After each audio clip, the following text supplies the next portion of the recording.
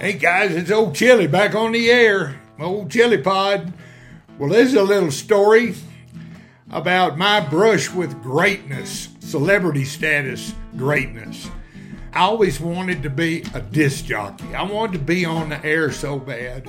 And this is a little story called The Last 30 Minutes of Ferrin Height. AM radio was not high fidelity of sound, but who cared with the radio turned all the way up? That is exactly how I heard the music of 1968. And I loved the music and fantasized about being a disc jockey at KILT Radio in Houston, Texas. You know, I decided that was the career for me. I was selling and drawing up display advertising for the Baytown Sun newspaper. My favorite customer was Carl's men's store on Texas Avenue.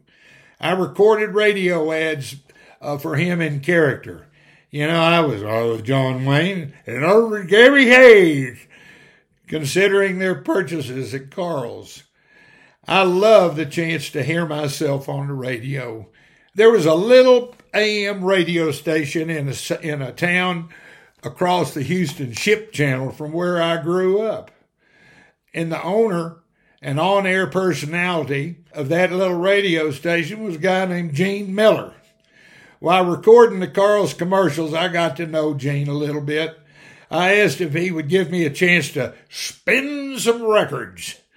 He said when I got a little better at the English language and earned a third phone license, then airtime may be a possibility. To earn the third phone license, it was not difficult. A candidate studied the FCC pamphlet on broadcast rules and regulations and followed by a written test. I drove into Houston with stars in my eyes. I took the test. I passed with only 8 wrong answers. On the way home, I stopped to get a celebrity long neck beer and shop for a new Corvette. I knew I would be the next Dick Clark, or at least Wolfman Jack. I called Gene and asked if he would consider my on-the-air request. He consented, and I met him at the station the next Saturday and discussed my radio show. He said, the only spot I have is a half-hour of gospel on Sunday morning.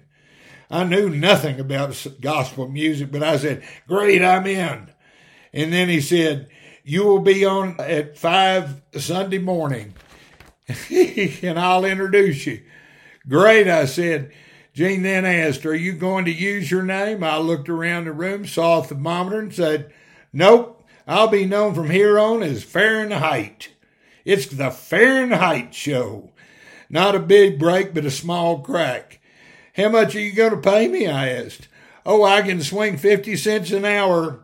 Gene replied, the Corvette would have had to wait, but I was going to be a celebrity. Yes, I was, Mr. Ferrin Height.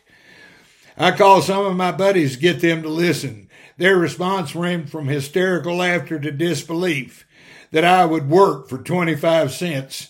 I drove to the station early.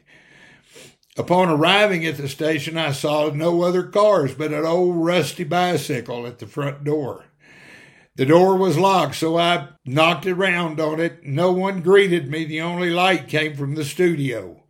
I heard someone ask, are you Ferrin? I turned the corner and saw the man on the air.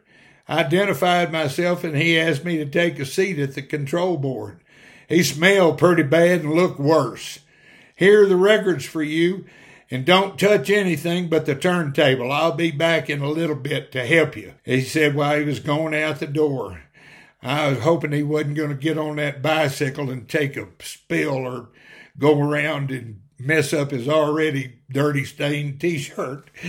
I moved to the jock seat and looked at the microphone. I was alone, but not for long. He came back in, and the needle was nearing the last groove of the spinning record. I replaced the playing record with one of my stack of mystery. This is WKMA Radio, LaPorte by the Bay, and I'm Ferrin Height. That started it easily. I did not introduce the first song to identify the group, but it was not fun. The 30 minutes were a blur, and old Mr. Radio returned just to help me. I was out of there.